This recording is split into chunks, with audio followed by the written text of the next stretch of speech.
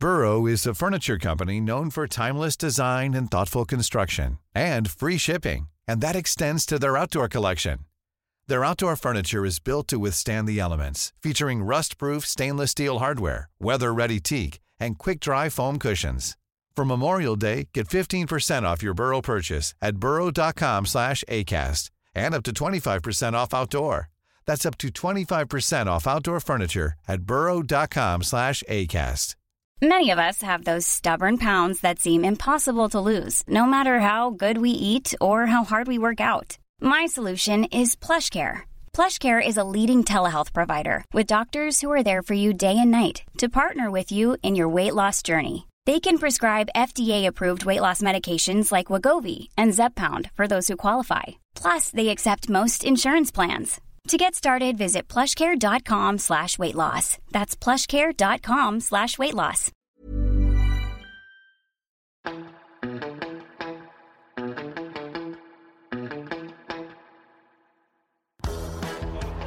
Healy's away, Australia away. Sit back and enjoy the stroke play of Meg Lanning. This is excellent batting by Ash Gardner. Jonathan strikes again. She's on a hat-trick. She comes at Molyneux. Catch is taken by Perry. The Australian women's cricket team win their 5th T20 World Cup title in front of a magical crowd at the MCG. Welcome to the second episode of The Scoop, the cricket podcast dedicated to the women's game. We are your hosts. I'm Emily Collin. I'm Laura Jolly. And we've got a bumper episode lined up for you today. So we'll have Alyssa Healy joining us a bit later on in the show, fresh off the Aussies T20 series win. And we've also got former Aussie leg spinner turned ABC commentator Kristen Beams coming on the show to help us look ahead to the Rose Bowl series. And it's great to be back today because we've got plenty to talk about after a week of enjoying having cricket back on our screens. LJ, what was your highlight of the T20s? I think for me it was seeing the way the team stood behind Ash Gardner coming into the first T20. They formed the barefoot circle with the New Zealand players to connect to country and to take a real stand against racism and Indigenous deaths in custody. That's all been led by Ash and leaders in the team like Rach Haynes and Meg Lanning. So with all that in mind, it was really fitting to then see Ash come out and dominate the series with the bat, be named player of the series, scoring that wonderful 61 in the first T20 and top scoring again in the third match in a tough batting innings for Australia. I think she showed a lot of maturity and really looked comfortable in that number 5 position. How about you, Em? What was yours? I really enjoyed seeing former White Ferns captain Amy Satterthwaite return to the field for the first time after giving birth to little baby Grace alongside her partner Leah Tuhuhu. Not only was it Amy's return to the field after giving birth, it was also in her 100th T20 international for the White Ferns. So a remarkable achievement for a wonderful player for the White Ferns for a long time. And yeah, I thought that was just great for the game and great to see Amy return to form.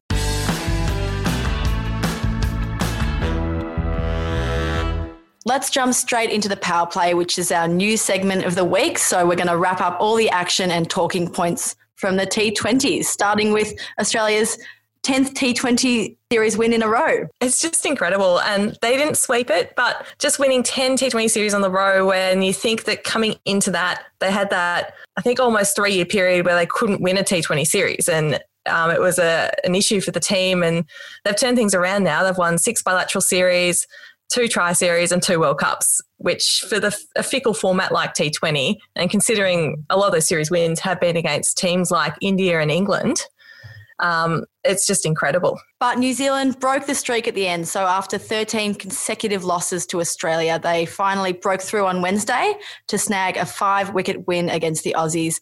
That was largely thanks to an impressive all-round contribution from teenager Amelia Kerr. But it was an impressive showing all up from the Aussies in their return to international cricket. Don't you think, LJ? Yeah, I was really impressed with Ash Gardner, as I mentioned earlier. I think that for someone who's shown what she can do so often at WBBL level, scoring, incredible centuries, we haven't quite seen that from her at international level on a regular basis. But I think there were really good signs this series that it wasn't just her coming out and having a bit of a crash bang innings. She played with a lot of maturity in that first knock in the first T20. She really read the game situation well. She built a good partnership. So I think that's really good signs for her that she's really growing into the role she can play in the middle order for Australia. We saw a lot from the spinners too, didn't we, Em? Definitely.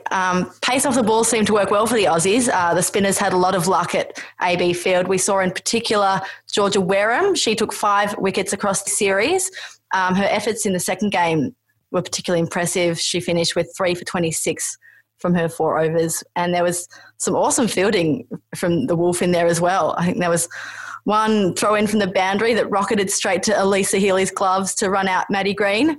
And, Midge was another one who we'll chat to later, who was always in the action and got another record to her name. Yeah, she was pretty eager to talk this one down and said she just focuses on the catches she misses. But she broke MS Dhoni's record for most international T20 dismissals by a wicketkeeper, which I think doing it in just one more game than he played at that level. So it's very on par.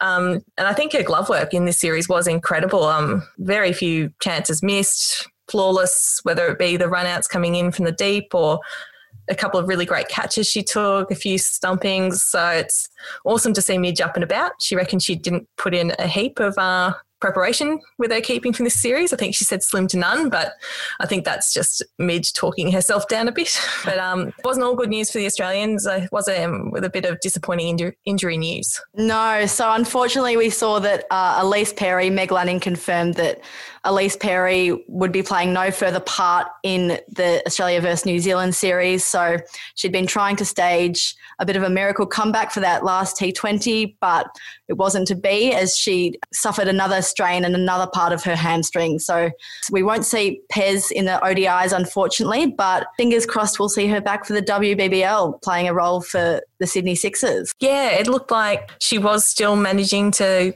bowl and bat at training after being ruled out. So it must have been really borderline with that decision. And I think we did have the WBBL schedule announced last week. So she knows exactly what she's trying to get back for. October 25, North Sydney Oval, big Sydney smash to kick off the action.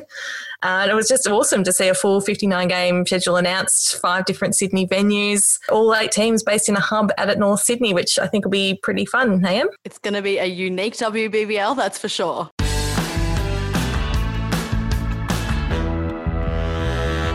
Alrighty, now for the best bit of the show, we're lucky enough to be joined today by Alyssa Healy, who is joining us from Brisbane, fresh off the Aussies T20 series win. Midge, welcome to The Scoop.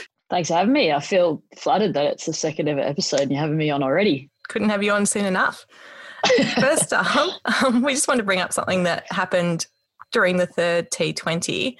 Molly Strano made some pretty strong accusations on Fox's coverage concerning you and the New South Wales girls stealing chocolate from the Victorians. Have you got any official statement you'd like to make to that? I've been preparing my official statement for the blast, but I can give you the inside scoop here in that accusations were false. Us on level 27 have been pretty poorly looked after throughout this whole quarantine. Disclaimer, we've been really well looked after. The hotel's done amazing things and we're pretty lucky to be here, but poor level 27 has been left out of everything, especially during quarantine. Unbeknownst to us, there were lies being told from level 26, which included all the Victorians during quarantine, that they had a full kitchen, a full fridge, a full freezer. They had everything at their disposal and blatantly lied to us and didn't tell us about any of this. So little floor 27 with our trestle table and microwave on it was our kitchen. We didn't have a kitchen. So look, they have no grounds to stand on. Molly has absolutely no legs to stand on with her comments because it's just a blatant lie. And lo and behold, as soon as quarantine had finished, level 26, the hotel, beautifully of them, put on a heap of balloons and congratulations on finishing quarantine. Put a whole heap of chocolate on there. Obviously, Cadbury's come on board. So all of that chocolate, guess where it went? Level 26. And level 27, absolutely nothing in sight for us. So, look, it's no wonder that we've had to walk down the stairs and go and take some Cadbury just because we feel like we need it here. Fair enough. Righting or wrong. And on that, is there anyone in the team that you are getting a bit fed up with in such close quarters in quarantine and in the bubble life? No, unlike Molly, I'm going pretty well with everyone. I won't stitch anybody up on this, but no, actually I've probably kept to myself quite a lot. And now that we can go outside and get coffee, you see a few more people going out in groups and doing that. But level 26 have definitely kept to themselves throughout this whole period, even at post-quarantine. We haven't seen a lot of them. That includes all of the Victorians. So, look, they're not getting on my nerves, but we haven't seen a lot of them, that's for sure. And I guess you've probably spent more time up close with these players than you would even on a normal tour. Have you uncovered any interesting habits or facts about any of your teammates during this time? Nothing new. I think we already know a fair bit about one another. We've sort of toured together. It's been the same sort of core group for a long period of time. So nothing new and unusual. I think the salon situation that's going on downstairs is a little surprising. I thought it was going to happen at some stage, seeing as we're going to be living hub life for the summer. But to see it come out so early and so many members to go in there and get their hair cut is quite cool. So the many hidden talents of Sophie Molyneux, I suppose. Are you keen to get a haircut? I'm going to wait and go to my normal hairdresser who gives me a glass of wine when I go in there. So I'm just booking in for when I get home. That's fair enough. And after the longest preseason ever, who do you think is most chuffed with their progress in the gym? Ash Gardner for sure.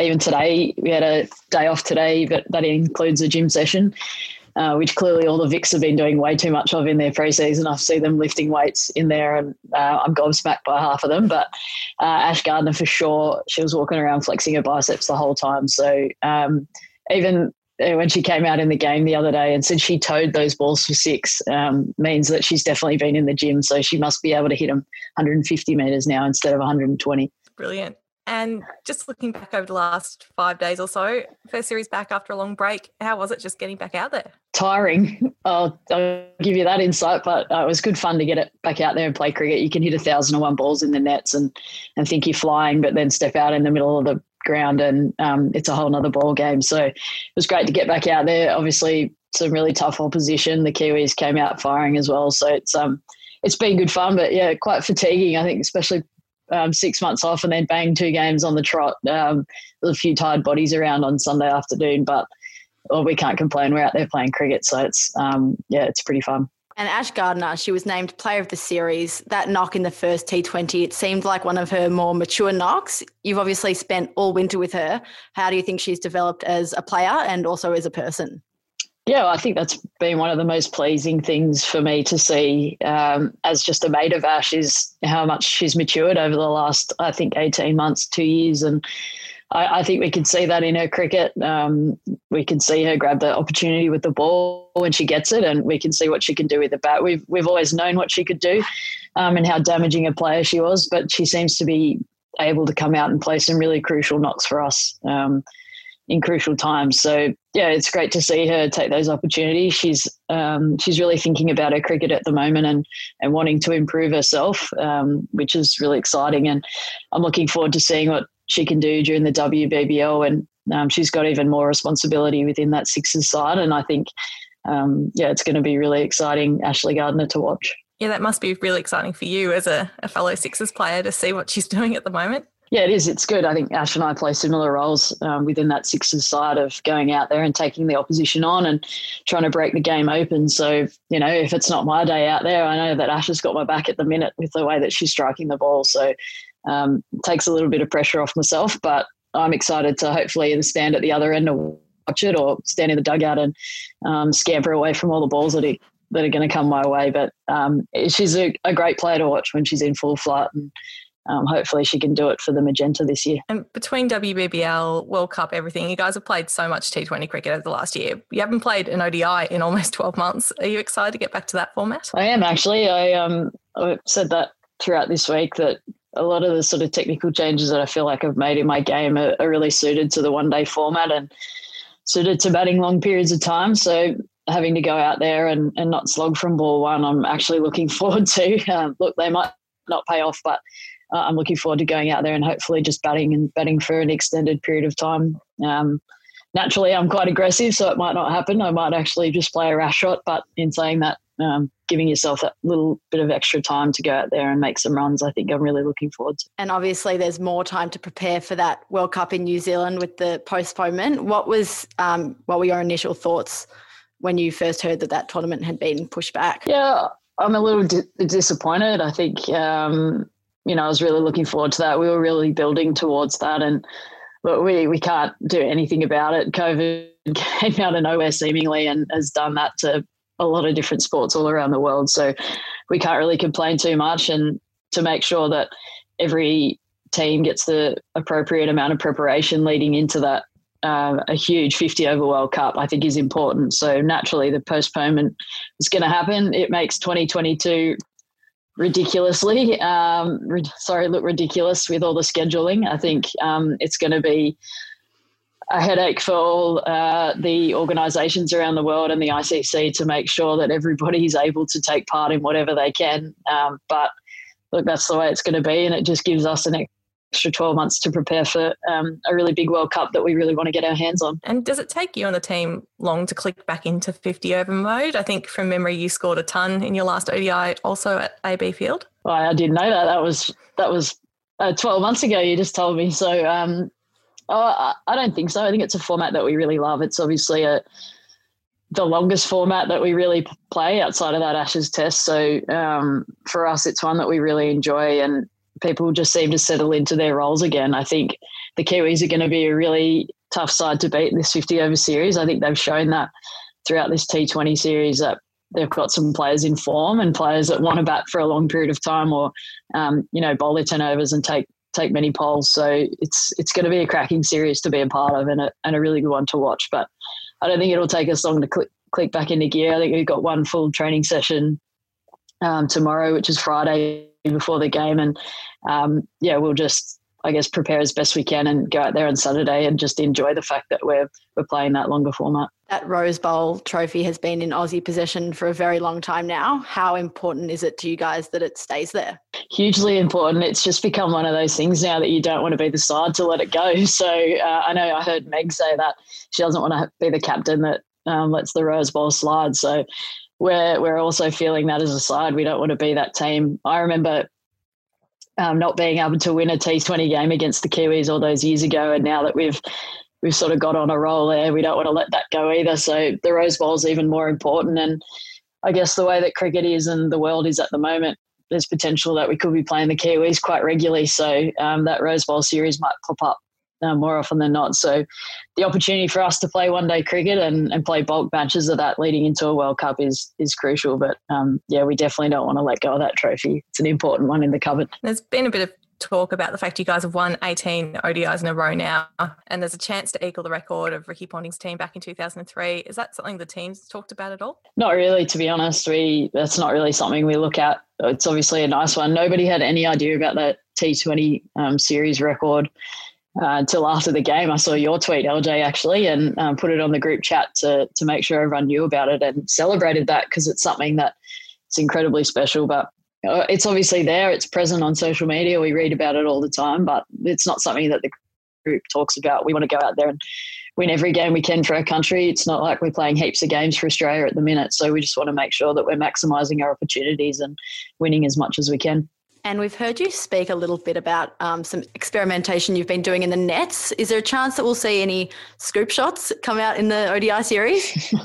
Yeah, geez, cricket.com.au gave away the secret straight away after that, didn't they? But I'm not too sure. I think, honestly, it was something that I toyed around with in that preseason just to give me something to do.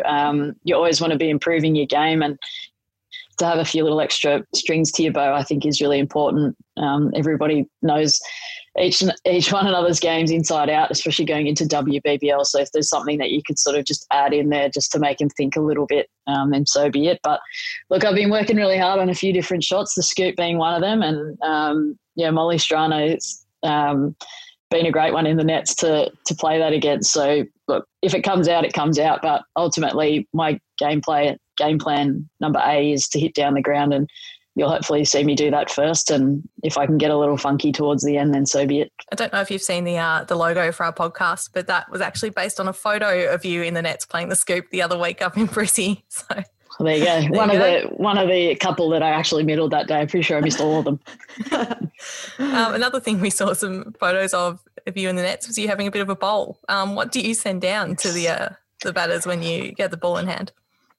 Whatever they need, LJ. I'm very adaptable. I grew up bowling little dibbly-dobbly medium paces as much as I wanted to be a fast bowler, but I can do that. But took its toll a little bit on the body early on during quarantine bowling that, so I resorted to spin towards the back end and just bowled these round the wicket darts in at Annabelle Sutherland's heels that she couldn't do anything about, because I've been bowling to all the sloggers throughout pre-season in Sammy Jo Johnson, to name one, and Ash as well. So it's trying to limit the damage of my bowling and limit the balls that are coming back at me. So if I've got a little plan there, I put that in place and just try and target their heels. So look, I feel like I'm ready to go in international cricket if need be. I heard there's that's an effective plan to a couple of the Kiwi batters. So I've put my hand up. Moons is there at the ready to take the gloves if need be, but my bowling loads are up there, so I'm ready to bowl in cricket if need be. Awesome. Hopefully Meg throws you the ball in the ODIs.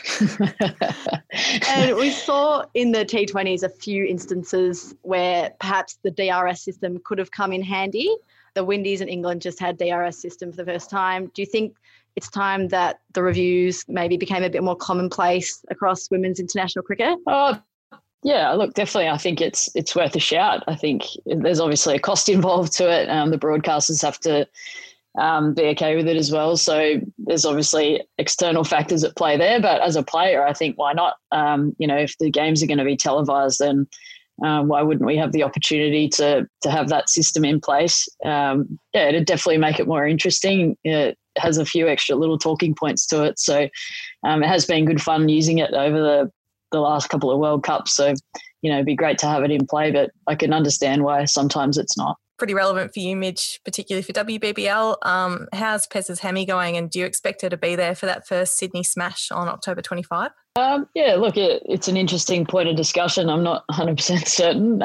It scared me the other day when Meg came out and said that she's potentially in doubt for the start of WBBL. I was frantically on the phone to Ben Sawyer being like, what's going on? Like, do you need me to captain again? What's happening?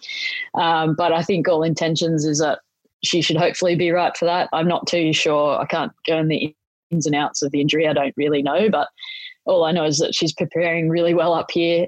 It looks like she's ready to play. I haven't seen her running around in the field, and I think the unknown nature of the fielding side of cricket and, having to throw your body around is potentially what's holding her back at the minute. But she seems like she's bowling and batting all right. So I'm hoping she's available. I think, it'd be such a shame that she's not there for that first game, but she's got to obviously tick off all those little areas to get back in play. So we'll have to wait and see. Yeah, we've seen Pez plenty of times pushing herself to the limit. Obviously, we saw in the WBBL last year, she stayed on the field after that shoulder injury. She played through quite a few issues in the World Cup. Do you think perhaps that sometimes she pushes it too far? I think that's probably part and parcel of being an athlete. You want to be out there. You want to be performing and competing for your team no matter what the situation. So I don't necessarily think that it's ever been pushed too far. I think I've probably been vocal in that game against New Zealand. Potentially she maybe should not have played. But in saying that, I don't really know what 2 extra days might have done for her hamstring. So maybe she may as well have played and just tried to manage it as best she could. But look, I'm a firm believer that everything happens for a reason. And, maybe this sort of incident, as horrible as it was, has enabled another strength to her game or even enabled her a little bit of downtime that maybe she needed after a really busy schedule. So I'm not too sure what that might be. We'll have to wait and see. But look, I think she's just the ultimate competitor and you want her out there performing at her best. So hopefully we see that in the coming months. And speaking of downtime, I think you guys probably have a bit more than usual, or it's a bit different being in the bubble. How have you found that compared to the type of tour you'd normally have at home? Yeah, it's a really interesting one because I think downtime, you are getting downtime, but it's very different to what you're used to. I think for me, my downtime involves time away from cricket. And at the moment in this hub sort of life that we're living, you actually never get away from cricket. You're seeing the same people every day. Even if you go for a walk, you're still bumping into New Zealand players or you're bumping into your own players because there's only so far that you can really walk. So it's it is a weird one. It's going to be a really difficult balance, I think, in particular for the domestic players coming into a hub situation for WBBL. I actually think that the Sydney teams are going to struggle the most, being so close to home and not being able to go home. I think that's a really hard one to deal with. But look, I think it's going to be a really enjoyable environment. I think 8 teams all together in a sort of village sort of setup, I think, could breed some really interesting times and some really fun times as well. So I'm looking forward to that. But yeah, I think downtime is incredibly hard to find and hard to get, especially in the modern environment. I think everybody assumes you're not doing anything, so you can jump on a Zoom call or fill out an email or do a survey or something related to cricket. So getting away from it is incredibly difficult. But, each and every individual is going to have to find their way to switch off at some point. I think we've heard Mitch is coming to join you tomorrow. Do the rules prevent you guys going for a hit of golf? And will you get at least a bit of time together after this ends before you go into that WBBL bubble? Yeah, we can't go to golf here. I think that's in the too hard basket. It takes too much planning to get us out. So, but we're just going to enjoy some time together. I think post this series, we'll probably head home now that the New South Wales-South Australian border is open, and Mitch is going to have to go play Shield cricket towards the end of this month. So with that border opening up, it kind of allows us to go home. Otherwise, we're going to have to stay up here for the two and a half weeks leading into Big Bash, and then go our separate ways. So we're just going to enjoy some time together, hopefully at home, that we probably won't be able to do throughout the majority of the summer with him going in and out of hubs and same as me. So, yeah, we're looking forward to that, looking forward to going home and playing some golf and doing some normal people things again for at least for 1 or 2 weeks. Take what you can get, hey? Alyssa, thank you so much for joining us on the second episode of The Scoop. It was our pleasure to have you on, and we wish you all the very best for the upcoming ODIs against the White Ferns. Thanks, ladies. Thanks for having me.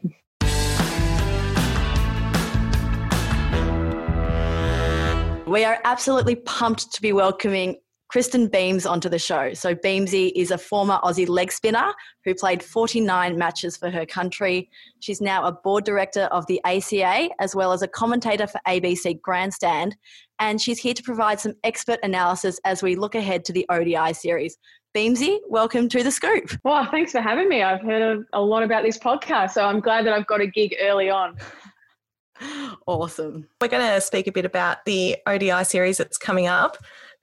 Australia's been on a 20-year winning streak in the Rose Bowl, which is pretty incredible. What do you think New Zealand need to do to end this winning run? Oh, it's a tough one. I mean, the series means so much to both sides. And I remember playing in the Rose Bowl, and it's just this real recognition from the Australian team of like, don't lose it because we've held this for so long. And I just think it for Australia, it means so much. And for New Zealand, it's going to take some winning. But I think there were some good signs out of the T20 series that suggest that they're getting better and better, New Zealand, in this series. I think Amy Satterthwaite is getting better for every innings. I think she's going to be really key coming back into this side. And the emergence of Amelia Kerr as an all-rounder, I think she's going to have a big impact if New Zealand are going to go any way to winning this ODI series. And how important do you think that last T20 win from the White Ferns will be for their confidence after losing 13 straight games to the Aussies? Oh, I think it's massive. And I think for a fan just watching the first 2 games, you're sort of watching it and going, oh, this is really good because we're Australian and we're like, this is great, we're winning. And it just seemed like it was just going to keep rolling on. But I think, in that last T20, they made some good decisions. I think Katie Martin coming in at 5, she seems to be giving them lots of energy in that batting innings. Every time she comes out, it just seems like there's something's going to happen. So I really like seeing her at 5, but it's going to be a little bit about, I think Sophie Devine actually having the freedom to just play. It seems like she's a little bit tentative at the top of the order, and the difference for me was just Australia played with more freedom, I think, during those games. But momentum's everything in cricket. You win the last T20, can you take that into the first ODI, and then all of a sudden we've got a really good series on our hands. There's a bit of history on offer for Australia in this series. They've won 18 one-day internationals in a row, which is a new record for Australian women. They now have a chance to equal the record for the blokes with Vicky Ponting's team from 2003. Where do you think this current group ranks among the all-time best teams you've seen? Oh, wow. Very highly. I think when you think about how successful they've been with lots of change as well, I think there's been different players that have come in and out of the team. I mean, you look back to I guess, Belinda Clark's era and say, well, that was one of the greatest teams of all time, in my opinion. But I think what I like about this Australian team is that there's been some really nice evolution with younger players coming in and seeing younger players dominate. I think it just shows that there's no real ceiling for this current team. So they're having really amazing success and they can break a record, but they've still got players who are in their early 20s in that team who are going to take this team forward over the next sort of 5 to 10 years. And I think that's the part that's really scary for every other country. We saw Ash Gardner go nuts in the T20 series and really make it her own. Who are you tipping to stand up in the ODIs and make a big impact for the Aussies? Oh, great question. I actually think Annabelle Sutherland will come into the team. I think she gives a great pace option with Elise Perry being ruled out. But she's also a great all-rounder. So she's the one for me that I think could come in and have instant impact within the team. And I suppose the other one that I guess I always think about is the skipper in Meg Lanning. I think when Meg doesn't score as many runs as what she would like, I always, as a teammate, I always felt like, oh my goodness, I don't want to bowl to her in the nets because she's absolutely going to pogo me. She hates not scoring runs. And I think look out New Zealand, because I think she's going to have a massive ODI series and really cement herself as one of, if not the best batter in the world. I think we did see a pretty angry Meg after her dismissal in the third T20, so you're probably right there. You mentioned Sutherland potentially coming in. Australia made no changes in the T20s. Do you think we'll see a bit more shifting and chopping and changing across 3 ODIs? I don't think we'll see a lot of it, and I can sort of see both sides, to be honest. As a player, you say, let's not change the team. You know, why are we changing the team when it's winning? I think you'd never want to see yourself out of the team if you're actually playing well. But then you look at it from a future point of view or a fan point of view and say, wow, it'd be great to see, you know, every time the camera pans around and you're seeing the likes of Bakariwa, Strano, Sutherland, Maitland-Brown, Erin Burns sitting on the bench, you sort of think, actually, it's not gifting a game to give any of those girls an opportunity. So I think they'll look at sort of 1 or 2 changes. I think Sutherland definitely will potentially come in. I'd like to see Bakariwa get an opportunity as well from a pace point of view. I think she's dominated domestic cricket over, the last couple of years. So I think maybe the pace options might come in. But I think it's more going to be about if any players need to be rested or injuries rather than actually making changes. And I think every player would be pretty happy with that. And Georgia Wareham looks like she's put in a lot of work over the off-season. She played a huge role in the T20s, taking 5 wickets across the series. Did you notice anything different to the last summer? Not a lot different. It just looks like she's bowled a lot. I think the wrong end seems to be more consistent for her, and I think that's a big weapon when you think about both of the leg spinners for either team. The fact the ball can go the other way all of a sudden makes it really challenging for batters, and I think with a 4-out field, I think they're really hard to score off. So they've got that ability to take wickets, but also go at those low economy rates. But I think Wolfie's looked really good. She's looked really consistent, and sometimes a break is a good thing. You know, they've been playing a lot of cricket. So, you know, maybe the lockdown of Melbourne was a really good thing for Wolf and just went about the business, but she looks really, really good. Is there anything else you'd like to see her add to her armour? Maybe a bit more around the celebrations. I think she's a really calm and sort of quiet character. But look, I love to see leg spinners get up and about. I think it's a tough art, and when you finally pick up a pole, you want to make sure that you make the most of it. But maybe a bit on the celebration front. But I'd say there's a few girls in the same category. I'd like to see Nick Carey celebrate a little bit more as well. So there's a few of them in that boat. And speaking of the leggies, you mentioned Millie Kerr. How important do you see her being in this series, and especially with a batting lineup like Australia's? Oh, she's massive. I think she is becoming more and more mature around her decision making. I think when she first sort of come in, she sort of overused the wrong end a little bit for me. She just wanted to use it all the time. It was like this great trick, and she was using it a lot. I think she's making better tactical decisions around the use of that wrong end. So now it becomes a weapon that's going to be really destructive against Australia, rather than Australia sort of walking out and going, okay, well, I'm going to get the wrong end first ball, and being able to play that. But I think she's massive, not only from a bowling point of view, but a batting point of view as well. But I think they're a spinner short. They know they're a spinner short with no Kasperic and Peterson around. So she's going to have to do the majority of the work with some part-time spin options, with probably Maddie Green and Amy Satterthwaite maybe rolling the arm over as well. So she's going to have to be the number one spinner in comparison to Australia, who they don't have to have a number one spinner. They've got so many spin options. It's sort of whatever happens on the day. It has been a bit of an interesting one, seeing that Lee hasn't been able to get her way back from Scotland for this series. But speaking of another spinner, you gave Molly her T20 cap back in 2017, and I remember it being quite an emotional moment. Obviously, if she makes an ODI debut this time around, you won't be able to be there.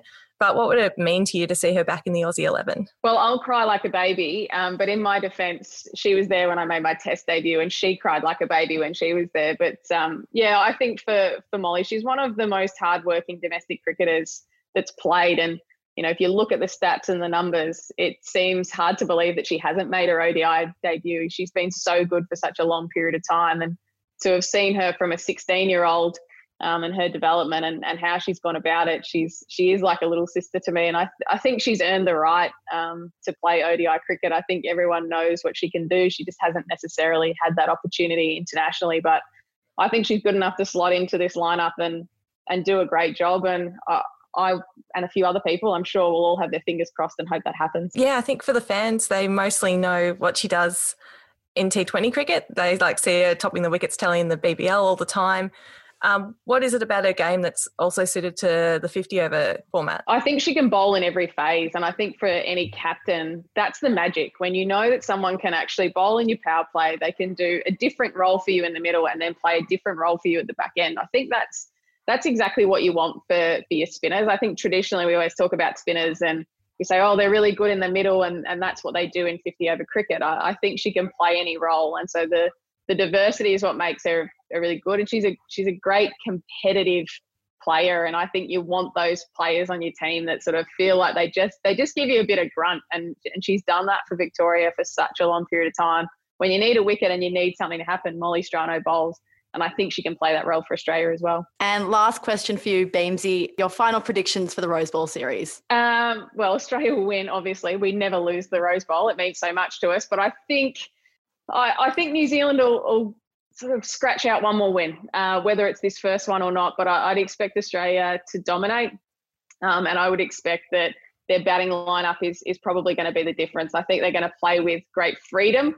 And I'd like to see some hundreds in there, but what's going to stand in their way is probably Amelia Kerr and how good a ODI series she can have. Alrighty, Beamsy, thank you so much for joining us on The Scoop. It's been a pleasure to have you and listen to your wonderful insights, and hopefully we'll chat to you again soon after the Aussies secure the Rose Bowl. Thanks, guys.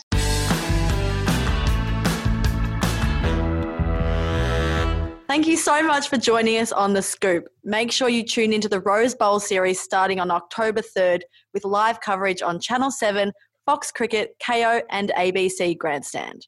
And you can keep up to date with all the latest news on cricket.com.au and across social media via cricket.com.au and the Australian women's team accounts. We'll be back next week to chat about all the action from the one-dayers.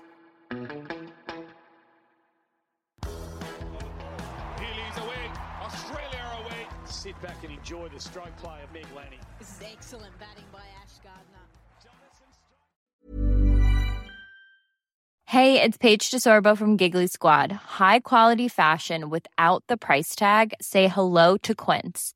I'm snagging high-end essentials like cozy cashmere sweaters, sleek leather jackets, fine jewelry, and so much more. With Quince being 50 to 80% less than similar brands. And they partner with factories that prioritize safe, ethical, and responsible manufacturing. I love that. Luxury quality within reach. Go to quince.com/style to get free shipping and 365-day returns on your next order. Quince.com/style. Mom deserves the best, and there's no better place to shop for Mother's Day than Whole Foods Market. They're your destination for unbeatable savings, from premium gifts to show-stopping flowers and irresistible desserts. Start by saving 33% with Prime on all body care and candles. Then get a 15-stem bunch of tulips for just $9.99 each with Prime. Round out Mom's menu with festive rosé, irresistible berry chantilly cake, and more special treats. Come celebrate Mother's Day at Whole Foods Market.